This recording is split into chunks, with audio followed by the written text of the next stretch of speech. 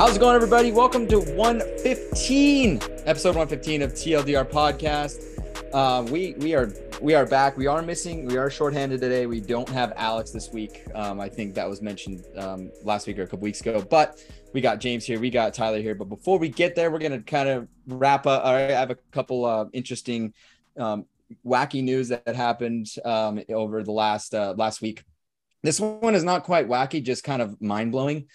I saw on Twitter that never in the 146 years of the MLB has a single player in a single season recorded, 10 wins and over 30 home runs until this season.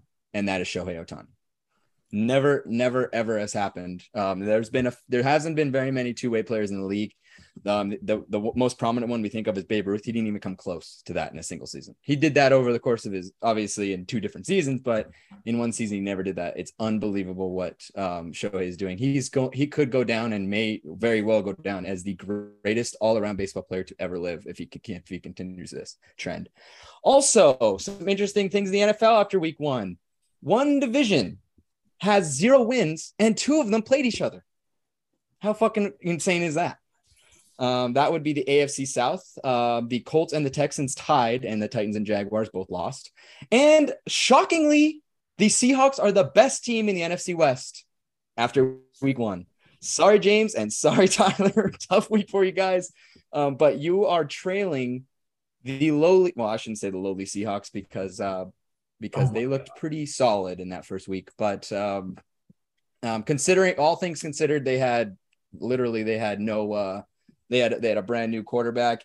It was a team that we thought would just kind of suck, and they pulled it out. I mean, that's kind of James is wincing. I'm assuming he's going to talk about the penalties or the reffing or whatever, or that he fucking hates Seattle. I mean, what is it, man? What is it? The Broncos had 2 fumbles on the 1-yard line, both of which were caused by themselves. The Seahawks did nothing to prevent that from happening. It just bounced off of Melvin Gordon's head and dropped to the ground. Like, this game shouldn't have even been close. Broncos should have won it rather easily. But those drops at the 1-yard line, man, that's the first time I think ever that the team has fumbled twice in the 1-yard line. Yeah, I know. I think the stat was they went like 3 or 4 times within 10 yards and they couldn't get a touchdown. I mean, that 2 of them were the fumbles. Like, they just couldn't convert. And then the night before, at the end of the day, the Seahawks took advantage of that. And the night before, the Bucks had the same exact thing. It was a field goal game. The Sunday night game was a field goal game. It was a field goal game. Yeah, it was quite boring. So very interesting week one. Both of our boys here, Tyler and James, both had their teams lose. One of them. Sorry. But stop it. Why don't we throw it over to the guys? James, what are your thoughts after week one? I know you had a rough morning to your first week one on Sunday, but overall, what did you think of this? What did you think of the first week? Was it kind of weird to you? It kind of felt weird at some of these games. I mean, for the Niners loss, it was a monsoon. Like, I can't, even if the Niners won that game, I can't put much stock in them being a good team because they won that game. It was like no team really came out a winner or a loser of that one, because it's like, can you really tell if you're that good if you're playing that bad of conditions? You can't really. So, I mean, that loss it is what it is. In terms of fantasy, though, this week was weird. Like, picks like 2 through 5, like those running backs, like Christian McCaffrey, Austin Eckler, Dalvin Cook, they all got less than 10 points. And these are people you drafted really highly. It's definitely different. And it's like you chalk one up for the wide receivers because the top wide receivers went off. Cooper Kupp, Devontae Adams, Jamar Chase, all went off, and the top running backs did not. Is that telling you where the game is going? It might. Definitely a weird week one. The fact that there was already a tie in week one and the fact that a division has even one was weird. But football is back, ladies and gentlemen. It's a good time. Football is back. And yeah, you might be onto something. I mean, I think the game has kind of changed, and who knows, in 1 or 2 years, we might not be drafting running backs in the first, 3 to 5 picks. It might be wide receivers at this point. Not saying that's going to happen, but this trend is pretty clear. Interestingly, the 3 individuals that you brought up all lost. They were the best player on their teams that lost. So that's kind of sad for those teams. But I mean, I guess if that's all you have in some cases, that's all you have. I mean, the Raiders have a little bit more maybe, but they did not look very good. Sorry? Pretty sure the Vikings won. Vikings did win. Wait, who are the three that you mentioned? Cook was the third one. Dalvin Cook. Yeah, sorry about that. I was definitely thinking of Adams and definitely thinking about the Bengals as well. Tyler, you were there for week one. It was a fun week. What were your thoughts about week one of football and kind of your thoughts about the MLB about to round up its last few weeks here?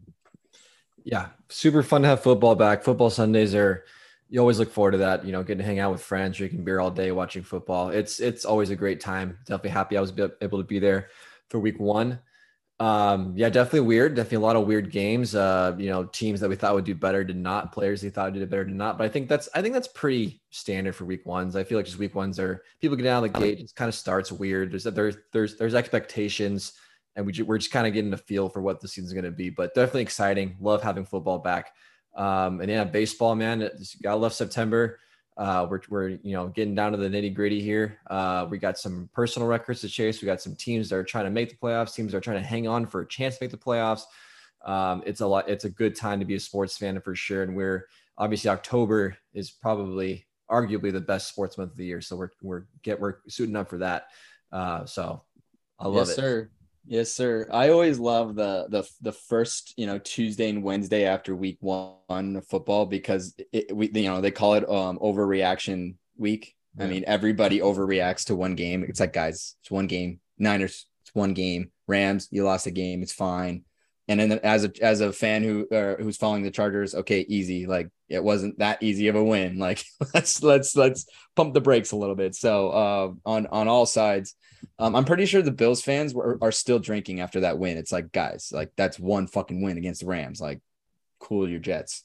With that, we're gonna get right into the MLB talk with Tyler. We're not gonna leave any breaks. We're just gonna go right into it. Tyler, you got some more MLB dams. Interesting turn of events we had in the MLB. Why don't you take it away for us? Yes. Before we get into the main part, of course, we got to update you guys on our two home run guys, Aaron Judge and Albert Pujols.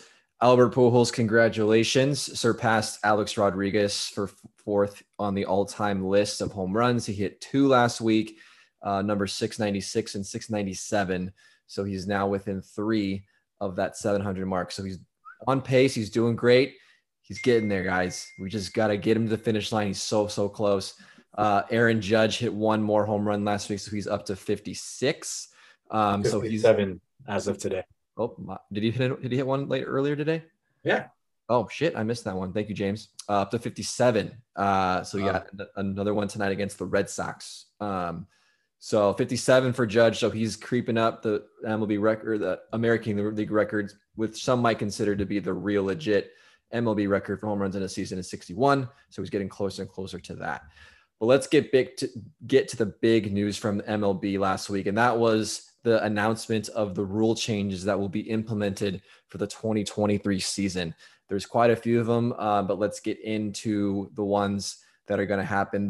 The biggest one I feel is probably going to have the most effect is the pitch clock. This one's one that got a lot of brushback, but it's what's going to happen. So here are the basic rundowns. You have the pitcher has 15 seconds in between pitches with runners off. He has 20 seconds in between pitches with runners on. There's 30 seconds between batters. The clock resets if the pitcher steps off. I'll get more into that little detail in just a second. So we'll have a pitch clock. If a pitcher exceeds that time, it's an automatic ball. If there's also a time limit for batter to be step in the box, I believe it's with 8 seconds left. The batter has to be in the box ready to hit. If he's not in the box ready to hit at 8 seconds, that's an automatic strike. So we're going to get into that. And then minor league baseball has been testing this for the last year or so. And it has decreased the average game time by about 26 minutes by implementing this rule. So that's a pretty significant amount of time.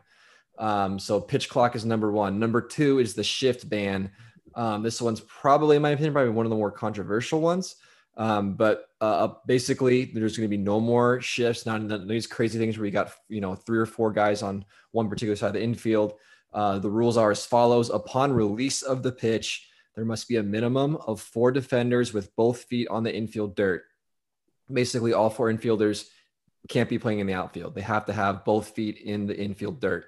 Number 2 is upon release of the pitch, there must be at least 2 of the 4 infielders on each side of second base. AKA, we can't have 3 infielders on one side like we've had before. There has to be at least 2 on both sides. And then the team must designate 2 infielders for each side. So it's just like classic how it used to be, third base, shortstop, second base, first base. The infielders cannot switch sides at any point. So in the past, we've seen like third baseman shift over to the second base spot. That's not going to happen anymore. Third baseman has to stay on his side of the field. So that's number 2. Number 3 is the base size. They're going to increase the size of the bases going from 15 inches to 18 inches. If you guys have seen a visual of that, it's actually a pretty significant size difference. So that's going to be another one. This has been hoping to increase stolen bases. Also to decrease injury. I believe I saw a stat that in the minor leagues when they tested this, it actually decreased injuries around the bases by I think like 30% or something. So that's another positive from this rule. The last one is the pickoff rule. I kind of mentioned the clock resetting when a pitcher steps off. So a caveat to that is a pitcher can only step off either the pickoff or step off twice per batter. If he attempts to pick off a third time or steps off a third time, the attempt must result in an out, or it's a balk, which means the runner can advance a base. So that one is probably, in my opinion, the one that on paper doesn't really that seems to be kind of a weird one. I don't know how it's going to work practically. It's a huge advantage to the base runner for sure, because he knows after 2 attempts, he either has to pitch the ball or has to step over. Obviously that there's a lot of different hopes. The pitch clock is we're hoping to increase the speed of the game. With the shift ban, we're hoping to increase offense. The bases being increased, we're hoping to increase stolen bases. So pretty much trying to increase the action in the field, make the game a little bit faster, a little bit more exciting. So I'm going to ask the guys here, which of these rules do you feel like is going to get the most brushback? And then just overall, which rules do you like? Which rules don't you like? James, what do you got? I think definitely the shift is going to get the most kind of hate on it because teams have been doing it for a while and continue to do it to this day. So I think they were hoping that it wouldn't have changed. But there's like a lot of rules to it that, in theory, bring baseball back to its core, to what it used to be, while taking away some defensive advantage there. But have you guys ever thought, like, is there an opportunity where it's kind of like a football motion play, where one infielder will just run as soon as a pitch happens, run over to where he's supposed to be when he's shifted, and just sit there? That's a lot of running, right? But is that a possibility of that happening? Because if it is, I definitely want to see that happen. Like see like a shortstop run over in between first and second right as soon as the pitch happens just to get in the spot to be in a shift. Is that possible? I mean, technically by the rule, it's as soon as the pitch is released, then, shit can go crazy. So, if you can stand like right on the shortstop can stand like right just behind the second base bag. So right where he's just not quite over that line. And once the pitcher releases right before the batter makes contact, he can just shift over and try and get in a particular position. So how fun would that be? It's risky, but certainly makes it, as you said, kind of a fun, exciting version of what a shift might look like. Right. And that would be kind of cool, man. It's a football motion, as it comes down to. Yeah. The rule that I do love the most is the pitch clock. There are some players, especially on the Angels, pitchers on the Angels, that take forever and a day to pitch the damn ball. Pitch clock, love that. Awesome. It speeds the game up a little bit, makes people more into it if you're watching at home, and especially if you're watching it on the field, like at the game, at the ballpark. You're definitely going to see a lot more action in a short period of time, given how our monkey brains have kind of shortened its time span, the attention span of the last couple of years, decades. Like, this makes a lot of sense. I like it. All right. I like that you like it. I agree. I think the pitch clock, it's going to be the most obvious one, and the one that's going to be, I think, get the most attention at first. It's going to speed up the game a lot. I don't know if you guys seen like side-by-side comparisons when this rule is implemented in the minor leagues versus, some particular pitchers that do take a very long time. It's incredible. Like a lot of guys with this pitch clock will get like 3 or 4 pitches in before the major league guy throws 2. So it's going to cut time in the games, which is really fun. And I don't know if you guys have ever seen a game live where a pitcher intentionally tries to pitch quickly. It's a lot of fun to watch. I'll tell you, like it's definitely a more exciting game when the pitcher just gets in there, gets the ball, gets the sign and throws. There's none of this bullshit kind of just waiting around for no real reason. Tradon, what do you think of these rules? I love every single one. And I'm speaking on my ass because I did, kind of shit on them early. Because we had talked about it, maybe 6 months ago, but after really reading into them, every single one I think is beneficial for baseball. James, I think, is exactly right in terms of the pitch clock. The timing needed to be, improved. And the problem is not the length of the game, but it's the amount of tension that is relieved as pitchers take a long time. So there might be a pretty intense, at bat that is kind of just the whole air is taken out when the pitcher just takes his sweet ass time. And that's unfortunate. I also think that we're not thinking of some other unintended consequences in a sense where, your big aces, your big arms, they deliberately take a little bit longer to make their pitches so that they can have as strong a pitch as they possibly can. With that speed, they're going to have to pace themselves. Speed's going to come down. Spin rate's going to come down. You're going to probably see more hits as a result, because a pitcher cannot go fucking gung ho for, pitch after pitch after pitch when he only has 15 to 20 seconds to kind of reset himself. It completely changes the way a pitcher is going to have to approach a situation. And I think it's actually going to drive the premium for your top pitchers even further. The ones that can still throw 94 plus pitch, and that in that high amount of sequence. It's going to separate. We have a lot of top level, pitchers and, starting pitchers. I think that there's going to be a new tier that kind of establishes on who can actually manage themselves throughout an entire time during a game. The base is getting bigger, according to some other stats. There wasn't really any perceptible effect to the offensive game as it stands. And so even if it doesn't improve the amount of stolen bases or whatever, if it only reduces injury, then who gives a fuck? Like, you might as well just do it for safety.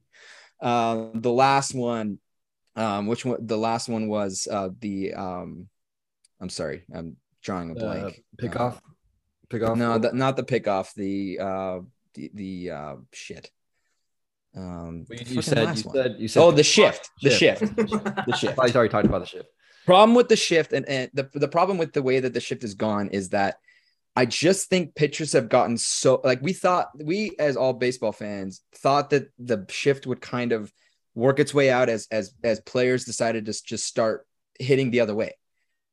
I think pitchers are too good, and the batters were just never able to get there. And as a result, you're having to you're treating a disease by just treating the symptom and not fixing the actual crux of the problem. Well, unfortunately the disease just can't be stymied, and at least you're doing something about it. And I think that you've just kind of focused every single batter coming into the game of baseball to just focus on velocity, focus on getting it out of the park, focusing on that. And it's tough to make that switch, especially when pitchers are getting better and better and better. We've seen that. So unfortunately, this is what we have to do. And if it brings us back to more of an exciting game where balls maybe there's more batters on base, there's more action going on the infield, I think that's only a benefit. And we've seen this happen before when a game has these types of situations that players just can't shake, and it's kind of impacting the entertainment of the game because of simply how the rules are impacted. I mean, NBA has a shot clock for a reason, right? It never did in the beginning. It does now for a reason. I don't know what year that was, but it sped the game up. Way back when, James, don't give me that look. Way back when there was no shot clock of 24 seconds. But I mean, like, the thing about that is that a player could hold on. If you could shoot a bucket, you make 2 points, and the player could get the ball and hold on to it for the rest of the game, technically. Exactly. But in baseball, if you hold on to the ball, like the game doesn't expire. Like, they can play for years. Have the same game go on for No, you. that's fine. That's not really the point, right? The point is the game would not be entertaining if the NBA allowed players to just hold on to the ball. Yeah. It forces them to move the ball. Yeah, absolutely. By forcing the pitch clock, by forcing more offense, by banning the shift, it just increases the entertainment value of the game. That's my point. Obviously you can hang on to the baseball, but I mean, I don't know how that really impacts what my point is, but it doesn't. I just want to let you know you can literally hang on the baseball for years with that pitch clock. I appreciate you saying that. I guess the FIFA implemented the back pass rule. The NHL took out the red line. I mean, all those types of things were beneficial for the game, and baseball is just long overdue for these. And here we are. Yep, I definitely agree. I think I like to see all these changes. The one for me that, like I kind of mentioned, that one that's the most interesting one, and I'm like practically is a little interesting, is the pickoff one, the limit per 2 per batter, which I understand it from you want to speed up the game perspective, 100%. But that's a huge advantage to the base runner, I feel. But hey, if we want more stolen bases, then that's fine. It increases the action on the field. That's fine.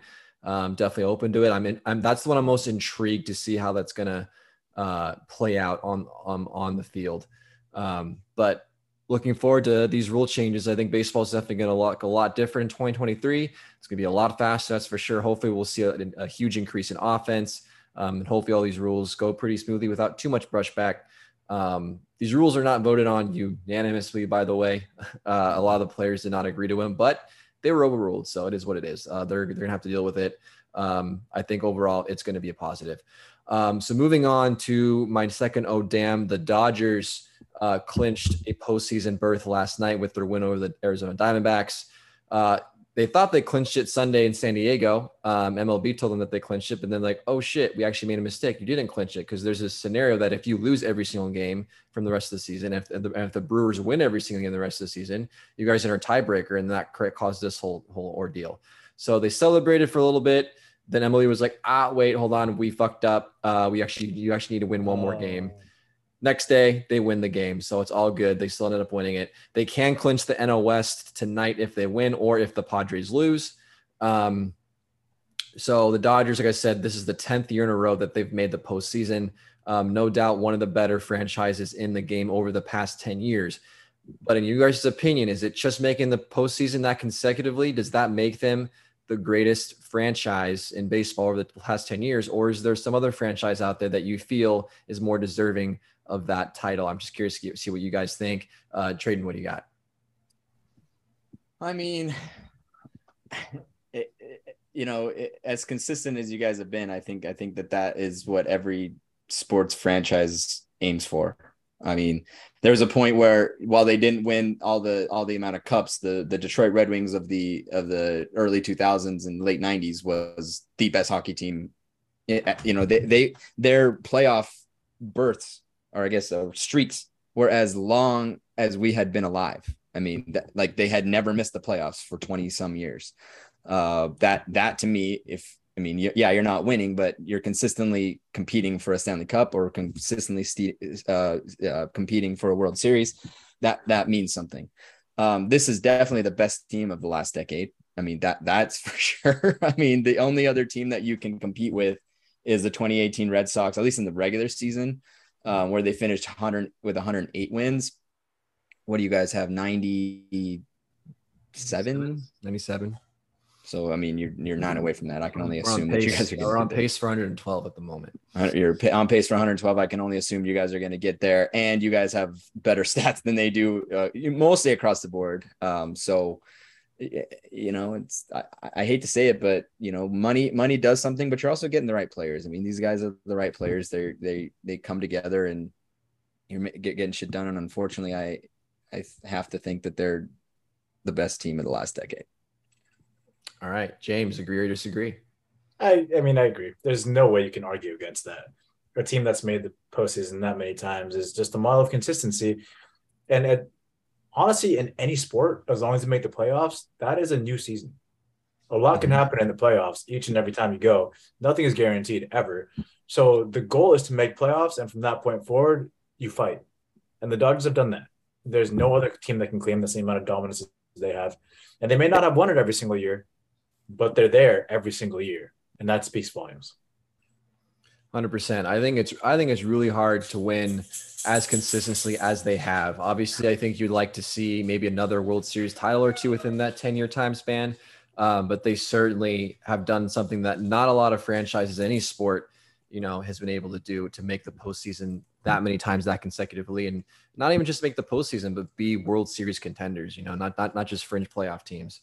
So they're doing a phenomenal job. Ollie wants to lick the microphone really badly right now.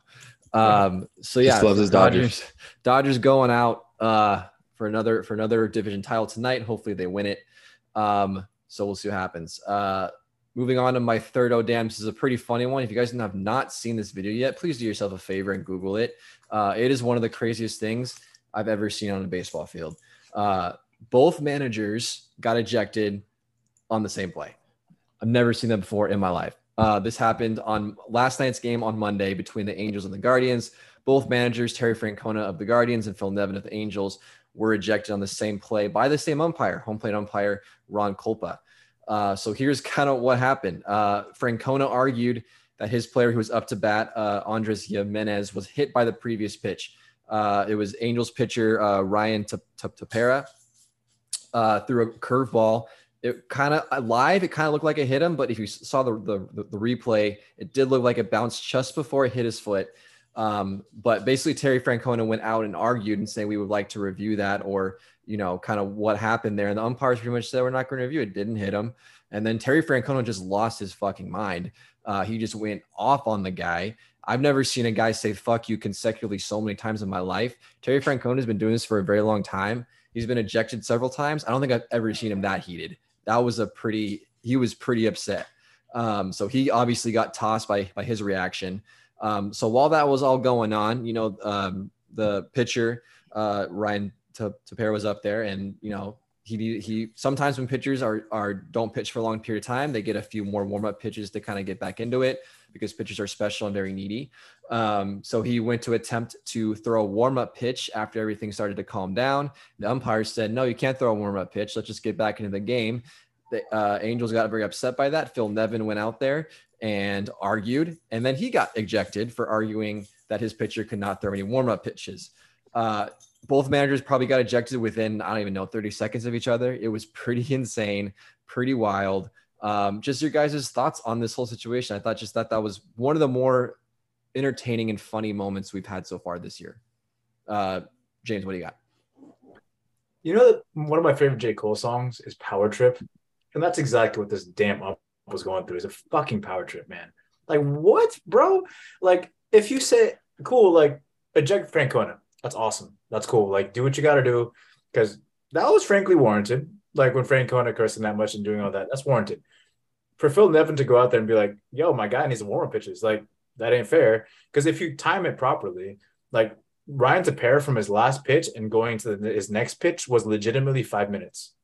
And for somebody throwing 95, not cold or not warm, that's kind of dangerous, not only for the pitcher, but also for the batter and the ump and the catcher, because that ball will not be located properly. 5 minutes is a long time. And for him to do that and then get ejected like that, like, what? Like, bro, chill. Like, you heated and I see you, but you got to learn how to figure out when you're in the wrong and take a step back and be like, okay, yeah, I messed up. My bad. You can have your 3 warm-up pitches if that's what you want. Like, 3 warm-up pitches doesn't take that long, bro. You took longer in waiting to eject that damn manager, and you should just let him get his damn 3 pitches. That's all he wanted. It don't make sense to me. Power trip, it is what it is. Jaden, what do you got? Yeah, I mean, it seems more and more these officials in all these games, especially in the MLB, they want to make the game about themselves, which is unfortunate. I bringing up what James just mentioned, you kind of think they should allow pitchers that, if they're in these, if umps or umpires are in these altercations with other players or other, or managers or whatever, and one of the players is not the catcher, maybe it's okay for that pitcher to just throw like warm-up pitches or something, like to keep the game kind of flowing. It kind of will run kind of, in tandem with these rule changes. I don't know if that's even possible, but I get why you need to allow some warm up pitches in this sense. It seemed like it was just a ridiculous, turn of events, and the ump. It's I guess we could say the ump was already pissed off at the verbal abuse he was getting from the Guardians from manager, and by the time that Phil came out, he was like, I'm fucking through with all this shit, and he just started ejecting people. So that I think that Phil just was on the receiving end of a guy that just got the big fuck you treatment from the other guy many times. And he wanted to throw a fuck you back and just send him packing. So, and that's just unfortunate, but I don't know, maybe you can find some way where these pitchers can actually still go keep their arm warm up unless they're part of the altercation, in which sense, that doesn't work. But, just if we're trying to speed the game up, that's something that you need to make sure that the players are safe, but address that. Like, just maybe he goes back to the bullpen. If it's going to take that long, maybe he just goes back to the bullpen or something. I don't know. Yeah. The ejection from Terry Francona, obviously warranted. A great meltdown on his end, just entertaining. But yeah, the one on the Phil Nevins end, thought that was totally unnecessary. Umpires are kind of weird about the whole warm-up pitching thing. I don't really see what the big deal is to let him just throw like one or two warm-up throws. Like what's the harm in that? It's kind of like, quarterbacks that, are about to come in the game after a little while and they throw a couple, or the kickers that go into the game and want to warm up and kick a few. I don't understand what the big issue is. It's kind of ridiculous. I agreed with you guys. There's a little bit of power trip there by the umpire to eject Nevin immediately after, obviously, but he was probably feeling pretty high, and someone coming after him, even on a small detail, he was already just in the zone and ready to just eject anyone that disagreed with him. But pretty entertaining. So like I said, if you have not seen the video, if you've not seen that clip, do yourself a favor, go watch it. It's a pretty entertaining couple minutes there. The other thing I was going to mention was Mike Trout. Of course, the greatness of Mike Trout always has to come up at least once a month. He hit home runs in 7 consecutive games. That streak ended tonight. The MLB record was 8, so he was 1 away from tying it. He went 0 for 3 today, and the Angels 3-1 loss to the Guardians tonight. But still an amazing rec streak. We love to see Mike Trout. We would love to see the Angels win with Mike Trout on it. We've talked about this before, but Mike Trout continuing to do Mike Trout things. It's pretty incredible. But that's all I got for MLB this week. Thank you very much, Tyler. Interesting. Just on the Angels note, I've been kind of trying to follow along as to who interested parties would be for the Angels ownership.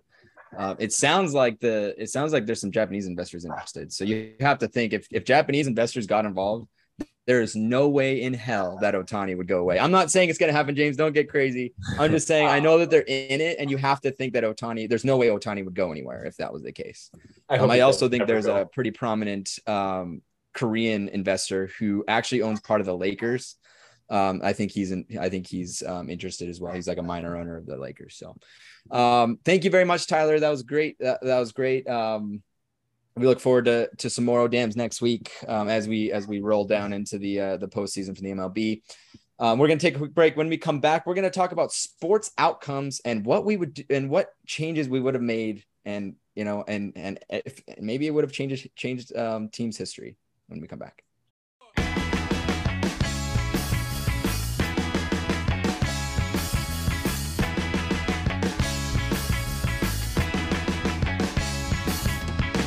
And we're back. So something that came across my my Instagram that made me kind of think of something we could talk about while Alex was gone is sports outcomes. And I think it was Sportsnet that sent an Instagram post out basically asking if you could change any kind of sports outcome, what would it be? And there was a plethora of them. Obviously, Sportsnet is a Canadian broadcast or a Canadian sports broadcast. So a lot of it was hockey related, but some of it wasn't. One of them was something as small. This clearly was a Maple Leafs fan. In 2015, during the NHL lottery draft lottery, the balls in the thing were spinning and spinning and spinning, and as they were deciding who the number 1 pick was, the Maple Leafs kind of almost made it down into the hole, but unfortunately, somehow popped back up, and the Edmonton Oilers fell down into that spot, into the number 1 spot. The 2015 draft was none other than Connor McDavid. So every Leafs fan that watches that is probably like pulling their hair out, because what a kind of change the league would look, how different the league would look if Connor McDavid was a Toronto Maple Leaf, and the Oilers would probably have Jack Eichel, and who knows what would have happened there. But that's just the kind of thing we're going to talk about. I asked the guys to kind of think of what theirs would be. It could be a game, it could be an instance like that is not quite a game, but it would change the dynamic of the entire league potentially, or if it's your favorite team and you want to talk about it. So why don't we start with James? So mine's kind of, I don't know, it is what it is. I wish Kobe never tore his Achilles. Okay. That's what I wish would have happened. Kobe's a legend, one of my favorite players ever. And what we decided was the greatest player of all time, I believe, in our GOAT bracket. But the thing is, that kind of started the demise for Kobe and the Lakers. After that season was over, after he tore his Achilles, came back, he was never quite the same player until he dropped 62 in his last game. But then the Lakers were never the same after that. That's when the Lakers started going downhill. And they weren't really resurrected until LeBron came and won that Kobe championship. And then since then hasn't done shit. So like the Lakers have had one good year since Kobe tore his Achilles. And I think that things would be way different if Kobe had not done that. Yeah, I mean that's the kind of thing we talk about. It would have changed. It would have changed the way the Lakers would have looked like, and it would have changed. I mean, I like that, James, because mine is very similar to my favorite team. It would have completely changed, kind of everything. So Tyler, what's yours, bud? There's a lot of them. I mean, I think that's what makes sports great, is as much as there is like great crowning achievements, there's all the heartbreaks, whether it be, losing a game, whether it be an injury, a lot of different things. Obviously, I think the one that everyone thinks I'm going to say, and I'll be honest with you, I'm going to say it just because it's obvious, is the whole 2017 Astros cheating scandal. I think that World Series, I've said it so many times, it was just like, it made no sense to me. And even at the time, just how things were playing out. And then obviously everything that happened, it would just be so interesting to see if I could change it. If you just, completely got rid of all the cheating that the Astros did, what the outcome of that World Series would be. And I could be wrong. Maybe the Dodgers get swept if there's no cheating. I don't know. I doubt it. I really do think the Dodgers do win that series in 6. But hey, I think it is what it is. But we talked about that one a lot. I think another one, and just because I'm a baseball guy and that's just where my mind goes, kind of getting rid of the whole steroid era. I think at the time it was awesome. It was fun because no one really knew what was going on. I mean, I think there's a lot of fun memories with that. We've talked about before on this podcast, the Sammy Sosa, Mark McGwire season when they were both battling it out. Obviously Barry Bonds, going for his incredible seasons, but knowing what we know now, I feel like it just kind of tarnishes the legacy and tarnishes the history of baseball a little bit. And we talked about Aaron Judge going for, 62 home runs. And it's like kind of this weird thing. It's like, is it really the true MLB record or is it not? And is Barry Bonds the true home run king, or is it Hank Aaron? There's always going to be this kind of weird asterisk on those players and those records, which really is a shame, because I feel like home runs in baseball are kind of like the greatest, most celebrated thing about the sport. Everyone loves home runs, and to have like its biggest stat, and it's, all the guys that lead every statistical category in home runs are arguably not true, or should deserve to have those titles. So I think that's definitely a shame. So I think I would probably just get rid of that whole thing. And, it'd be interesting to see what those guys' numbers would be without the steroids or with them. But either way, it definitely puts a tarnish on it. And like, even this whole Aaron Judge thing, I think this should be way more exciting than it actually is, because everyone's like, oh, it's the American record. It really should be the MLB record. And that there'd be so much more attention on it. And it's just unfortunate that happened. And, it is what it is. But I think for me, that would probably be the number one thing. Yeah, that's a great one. The great couple, actually. You have to think, and I have kind of pushed back on the cheating scandal in a sense, just for fun. Unfortunately, or fortunately, I don't know, probably more unfortunately, the Dodgers weren't the only the victims of the cheating scandal. So the entire World Series makeup could have been different. You could have been playing the Yankees after all, and that would have been a potentially amazing World Series too. So that's just the thought. I mean, I'm not saying that you guys wouldn't have won, but it just, once you completely change a variable, everything changes. So, so it would have been very interesting. Mine, I have one major one, and this is a selfish one, kind of because I'm an Oilers fan. But in 2006, right after the lockout, Dwayne Rollison, who we traded for that year, who was a goaltender, tore his ligament in I believe it was game 6 of the Stanley Cup final, and we ended up he had carried us through the entire postseason, and into the Stanley Cup final. I mean, what was I, 12, 14 years old, and to see us losing game 7 because of that is heartbreaking. That's like the worst thing in the world at that age. Yeah, and to be fair, after that, the decade of darkness began. We did not find the postseason for 10, 11 years after that. We were an absolute dog shit organization, and we're still kind of picking up the pieces from that.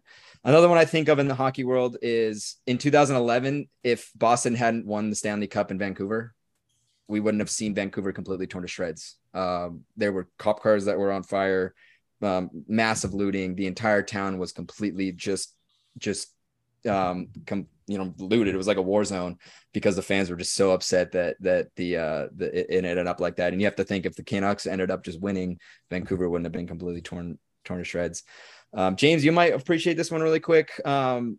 Carey Price got injured against the Rangers a while back in the playoffs, and it kind of completely derailed the Habs for a while. And the biggest question mark for Carey Price has been his playoff performances, and his playoff performance was stellar, but he got hurt and he wasn't able to continue on. And you have to think that, I think the entire course of what many think of Carey Price right now and his kind of trajectory throughout his whole career in the postseason would be completely different if he never got hurt. He may have won a Stanley Cup, and he may go down. He may have for surely gone down as the greatest goaltender in our generation, but he instead kind of shares that with Henrik Lundqvist in a sense. And in some cases, depending on who you ask, Henrik Lundqvist kind of pulls ahead just because of that postseason success. So another interesting one. So James, did you have any more? Just a very selfish one. I just wish Richard Sherman wasn't so good back in the day when the Niners were playing the Seahawks in the NFC Championship, and he locked down Crabtree. And he said what he said. I think he was like, when you put me up against the sorry ass receiver like Crabtree, this is what happens. Yeah. I remember that to this day because it was so scarring and made me so angry. I wish he wasn't so good. I respect him, but that was a great team. Had we just got that 4th down, I seriously think there would have been a good shot at Super Bowl that year. Yeah. Last one I'm going to leave everyone with. What if Pete Carroll just gave the ball to Marshawn Lynch?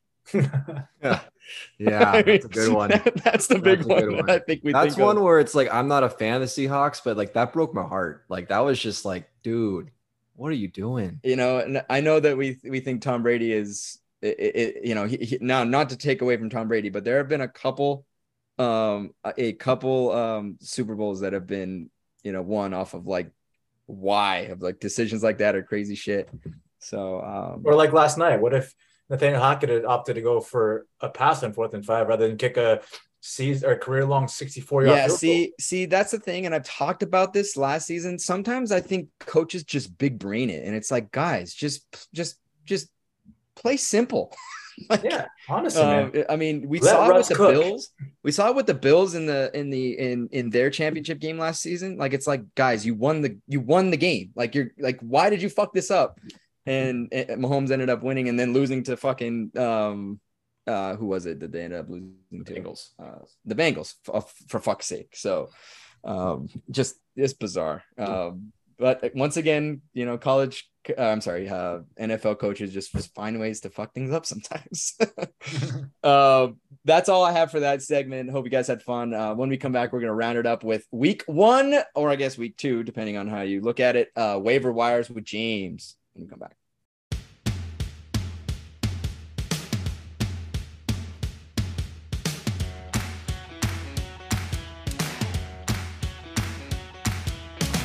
And we're back, and we are back with James's waiver wire talk. This is my favorite thing that James does because it helps me out.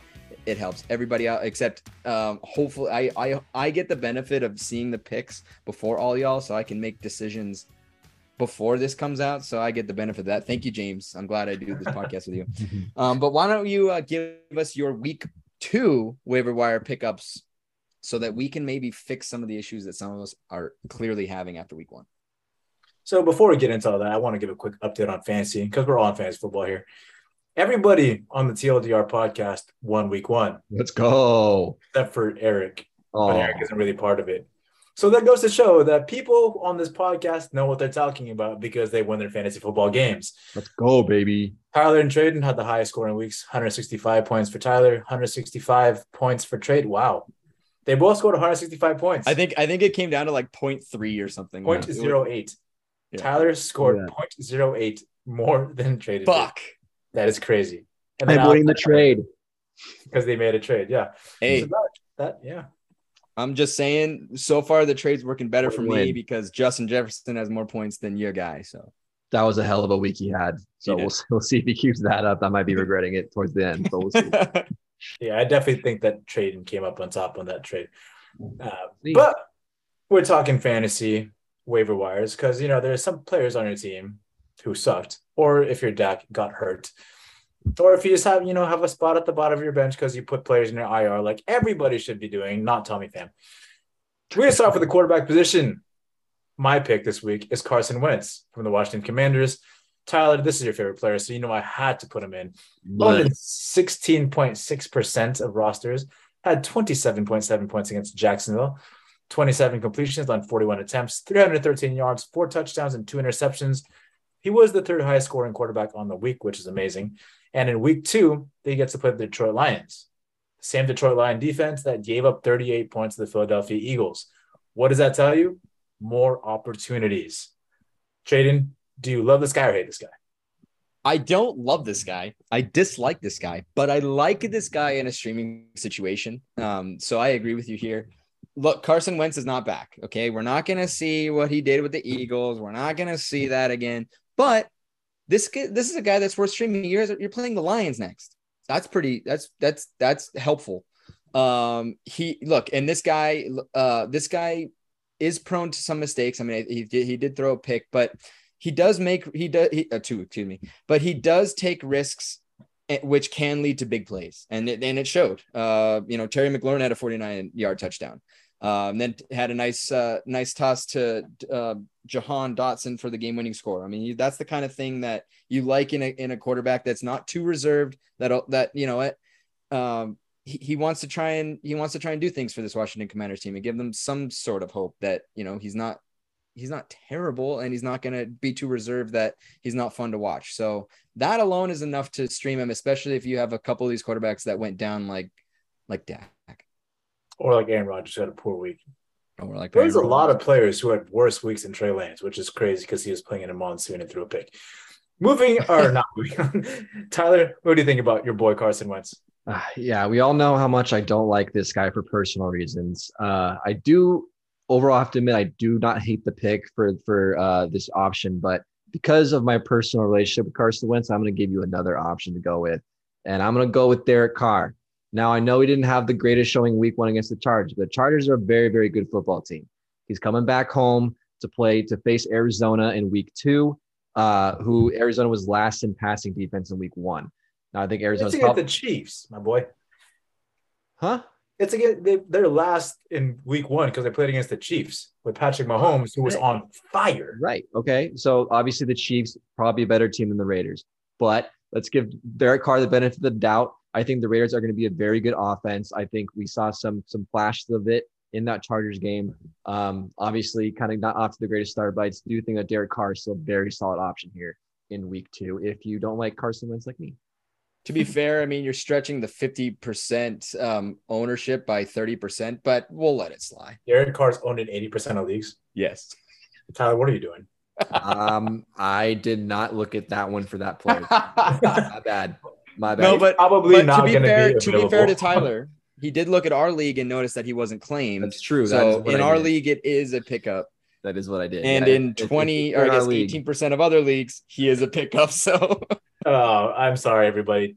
Tyler failed miserably on that one. You're off to a I'm great just start in fucking these little no, but segments. honestly, if he's available, I mean that's a clear pickup. I'll Yeah, be honest. honestly, You like could he you're should be taking your Derek quarterback Carr. number 2 for sure. If he's available, pick him up immediately. Yeah, But seriously. the chances are he's not. Running back position this week, I have Jeff Wilson Jr., aka my name is Jeff Yep. from the San Francisco 49ers. Rostered in 3.5% of leagues, not just 3.5% of our team. Tyler, of all leagues, he's rostered in 3.5%. He had a huge amount in Chicago, 5 points. But this is 5 points on 9 carries for 22 yards and 2 receptions for 8 yards. And he came in after the fact that our running back one, Elijah Mitchell, got injured. He's going to be out for 8 weeks at least with an MCL sprain. So this guy gets moved to a running heavy offense with pretty much a rookie quarterback who has Kyle Shanahan, who loves to run the ball and pass to his running backs. And he's now the running back one. What is not to love about Jeff Wilson Jr.? Tyler, love him or hate him? I love him. I think this is a great pickup. Definitely could be a potential steal for anyone that's really thin on running backs. As you said, the Elijah Mitchell injury allows Watson to step in as that primary back against what should be, especially in week 2 and moving forward, but it's particularly in week 2, since that's what we're focusing on, against the Seahawks, who gave up 19.8 fantasy points to Denver running back Javonte Williams in week 1. So I think it's a pretty great pick. I don't see where you can go wrong with this. I think it's a fantastic pickup. So look out for Jeff Wilson Jr. Tradon, what do you think? Well, fuck. This one was a tough one to compete against, considering Elijah Mitchell is out. But I'm going to go to the other side of week 1's Niners, and I'm going to look at the Chicago Bears. I'm going to look at Khalil Herbert. Now, I know this is crazy, but I say that because David Montgomery, yeah, he did get the bulk of the attempts, but he did not look very good. And Khalil Herbert looked real good. 9 attempts, 45 yards, 1 touchdown. And you have to think with that kind of performance under that, limited workload, they may look to increase his workload that much more. We might see David Montgomery kind of go by the wayside, which this is also me saying, be wary about David Montgomery following this, because I think that Khalil Herbert's performance is going to put question marks as to how much David Montgomery is going to get from here on out. You do have a problem with the fact that Justin Fields is going to rush the ball. That does take away a little bit, but I like the way that so far. I like the way that Herbert is trending, and he might be a valid option as well. Going to the wide receiver position, I have Devin Duvernay from the Baltimore Ravens, 2.4% rostered. He had a whopping 21 points, 4 receptions on 4 targets for 54 yards and 2 touchdowns. So the thing about this guy is that he wasn't just nobody when he came under the Ravens into week 1. He was a Pro Bowl return specialist. Like, he is good at what he does. He's very quick, very agile, and very good with his hands. And now, because there's no wide receiver 1 in Baltimore, because Marquise Brown got traded to Arizona, it's pretty much up for grabs between Devin Duvernay and Rashad Bateman. Rashad Bateman was kind of thrust into that role, but he didn't deliver as much as Duvernay did. Duvernay is really, really good. And to be honest, Lamar Jackson needs to showcase that he can throw the ball in addition to running it if he wants that massive contract extension and get all the guaranteed money in the world. Tradon, what do you think about Devin Duvernay? I like Devin Duvernay here. Look, I think you kind of summed it up. I think that Devin Duvernay is clearly the number 2 option here. And I think that you're going to see a Lamar Jackson that's going to look to throw it a bit more. And he's going to look for that guy that can make plays. And Duvernay made plays. And it helps, when you perform well in those situations. I mean, he had 4 targets for 54 yards and 2 touchdowns. If he's going to continue to produce at that level, he's not going to. I mean, I think 2 touchdowns is a bit much to expect on a weekly basis. But if he's going to be that kind of outlet for Lamar Jackson going forward, it's going to take a little bit of pressure off him having to run all the time. If you have a guy that can haul it in, he's going to continue to use you. And I think that Duvernay is only trending up in that sense. Tyler. Yeah, definitely an intriguing option here. I think this could potentially be one of the biggest steals, but I do think at the moment I think it's a little bit of an overreaction into week 1. I think he like I said, put up a great week 1. But going into week 2, with his kind of position on the team kind of unclear at the moment, facing a much better Dolphins team.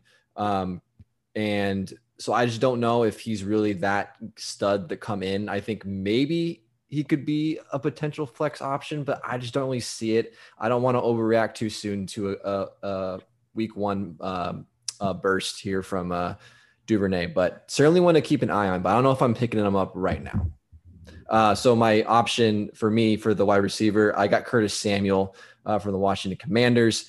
He put up 19.2 points in week one, 8 receptions on 11 targets and a touchdown. This dude can catch it. He can also rush a little bit. And then they're playing Detroit in week 2, which, we saw how great they did against the Eagles in preventing their offense from scoring. So I feel like the Washington Commanders will have a good time offensively against the Detroit Lions. So look out for Curtis Samuel from the Washington. Especially when you have the best waiver wire pickup option in Carson Wentz, right? Yeah. Nope. He is a wide receiver and he's Carson Wentz to throw on the ball, right? Just a thought. I do love that pick though. Honestly, he was number 2 on my list there. Love that pick. And then last but not least, tight end OJ Howard out of Houston is who I'm picking. He's rostered in 0.3% of leagues. So it's pretty much how many points Tyler beat Tradon by. 17.8 points in week 1. I think that was the second highest point total out of all tight ends. 2 for 2, 38 yards and 2 touchdowns. He was on the field for 17% of snaps, guys. That doesn't seem like a lot, but wait, hold up. He's only been on the team for a week. And he's catching 2 touchdowns. What does that tell you? Production, snap rate, and snap count will go up as time goes on. This is an athletic freak. His measurables jumped off the charts. He's super strong, super fast, super agile. He was just kind of buried in Tampa Bay for a long time, and nobody really gave him a shot. And now he has the opportunity to showcase his abilities in an offense that will feature him heavily, especially in the red zone, because he's so damn athletic. He's going to be a big body, and General Mills is going to love throwing this guy. Tyler, love him or hate him. It's your boy, General Mills. General Mills. I love OJ Howard. Like you said, quite the physical specimen. Had a great week 1. We talked about kind of not trying to overreact to week 1, but I feel like this one may be worth a look. It's not like the Texans are known for their depth. I think this guy is definitely going to have a good shot at being their everyday tight end. And I think he's a huge red zone target, which is good for fantasy owners. So I like OJ Howard a lot. Tradon, what do you think? That's a pretty good pick, but the tight end guy has entered the building. Okay, let's talk tight end, shall we? I got Gerald Everett of the Los Angeles Chargers. I pick Gerald Everett. Why? You're gonna say, oh yeah, you're dealing with the Chargers. They're so stacked. They're never gonna get the ball. Okay, maybe, but think about it. The guy got 3 receptions, 4 targets, 54 yards, and a touchdown. This is the type of guy that's going to be a red zone target, especially when you have so many other options to choose from. Those defense are going to be leaving someone open. They can't effectively take everybody out of the play unless the defense is that strong. Well, Gerald Everett is going to be a guy that's going to find any kind of exploitation he can. And he's going to be a guy that they're going to target in the end zone. And James, we say it over and over again, a end zone master is the type of tight end you need. And at 1 touchdown for a Chargers team that is very, very good, that is very, very high octane. He's just another one that these defense have to get ready, get up for, and you can't get up for all of them. And Everett may be the odd man out in an end zone situation. So pick him up while he's hot. I actually love that pick a lot. We talked about Gerald Everett when he was on the Seahawks last year. We talked about him. He went off and scored like 20 points. Do y'all remember that? Because I do. I'm a genius. Keenan Allen's going to be out for a while with a hamstring. There you go. So there's more targets that can be absorbed right through there. Great pick, Tradon. Tight end guy, fulfilling it. And that ends my waiver wire segment. Hope it helps you guys. The waiver wire segment. I like I said, I love this part. It's always fun to see how it's always fun to see how well we do, especially if, because I think a lot of these come from some other, ideas and if they go off and do well, that makes us look good. And if they don't, we don't talk about that. But that's okay. But that's all we have this week for the 115th episode of TLDR podcast. Next week we're gonna have Alex back. We're gonna talk a little bit more about the last the top teams in the East, if I'm not mistaken. We're going to talk more waiver wire. We're going to talk more MLB, and eventually, in probably 3 weeks' time, we'll finally be talking about the hockey side of things. My season previews are going to be very fast. I mean, I'm going to have to do a lot of teams in a short amount of time. So stay tuned for that. MLB's rule changes. Sorry? Just like MLB's rule changes. Yep. Exactly. Speed up the game, speed it up. So I look forward to that. Check us out on all the social media outlets. We look forward to your engagement. We always love to see you guys' support. We love the listening count. It seems like our listeners are getting more and more week by week. Maybe we're doing things right. And if you have a small business or looking for some marketing opportunities, please let us know. We'd be happy to work with you. But until then, have a great week and pay it forward.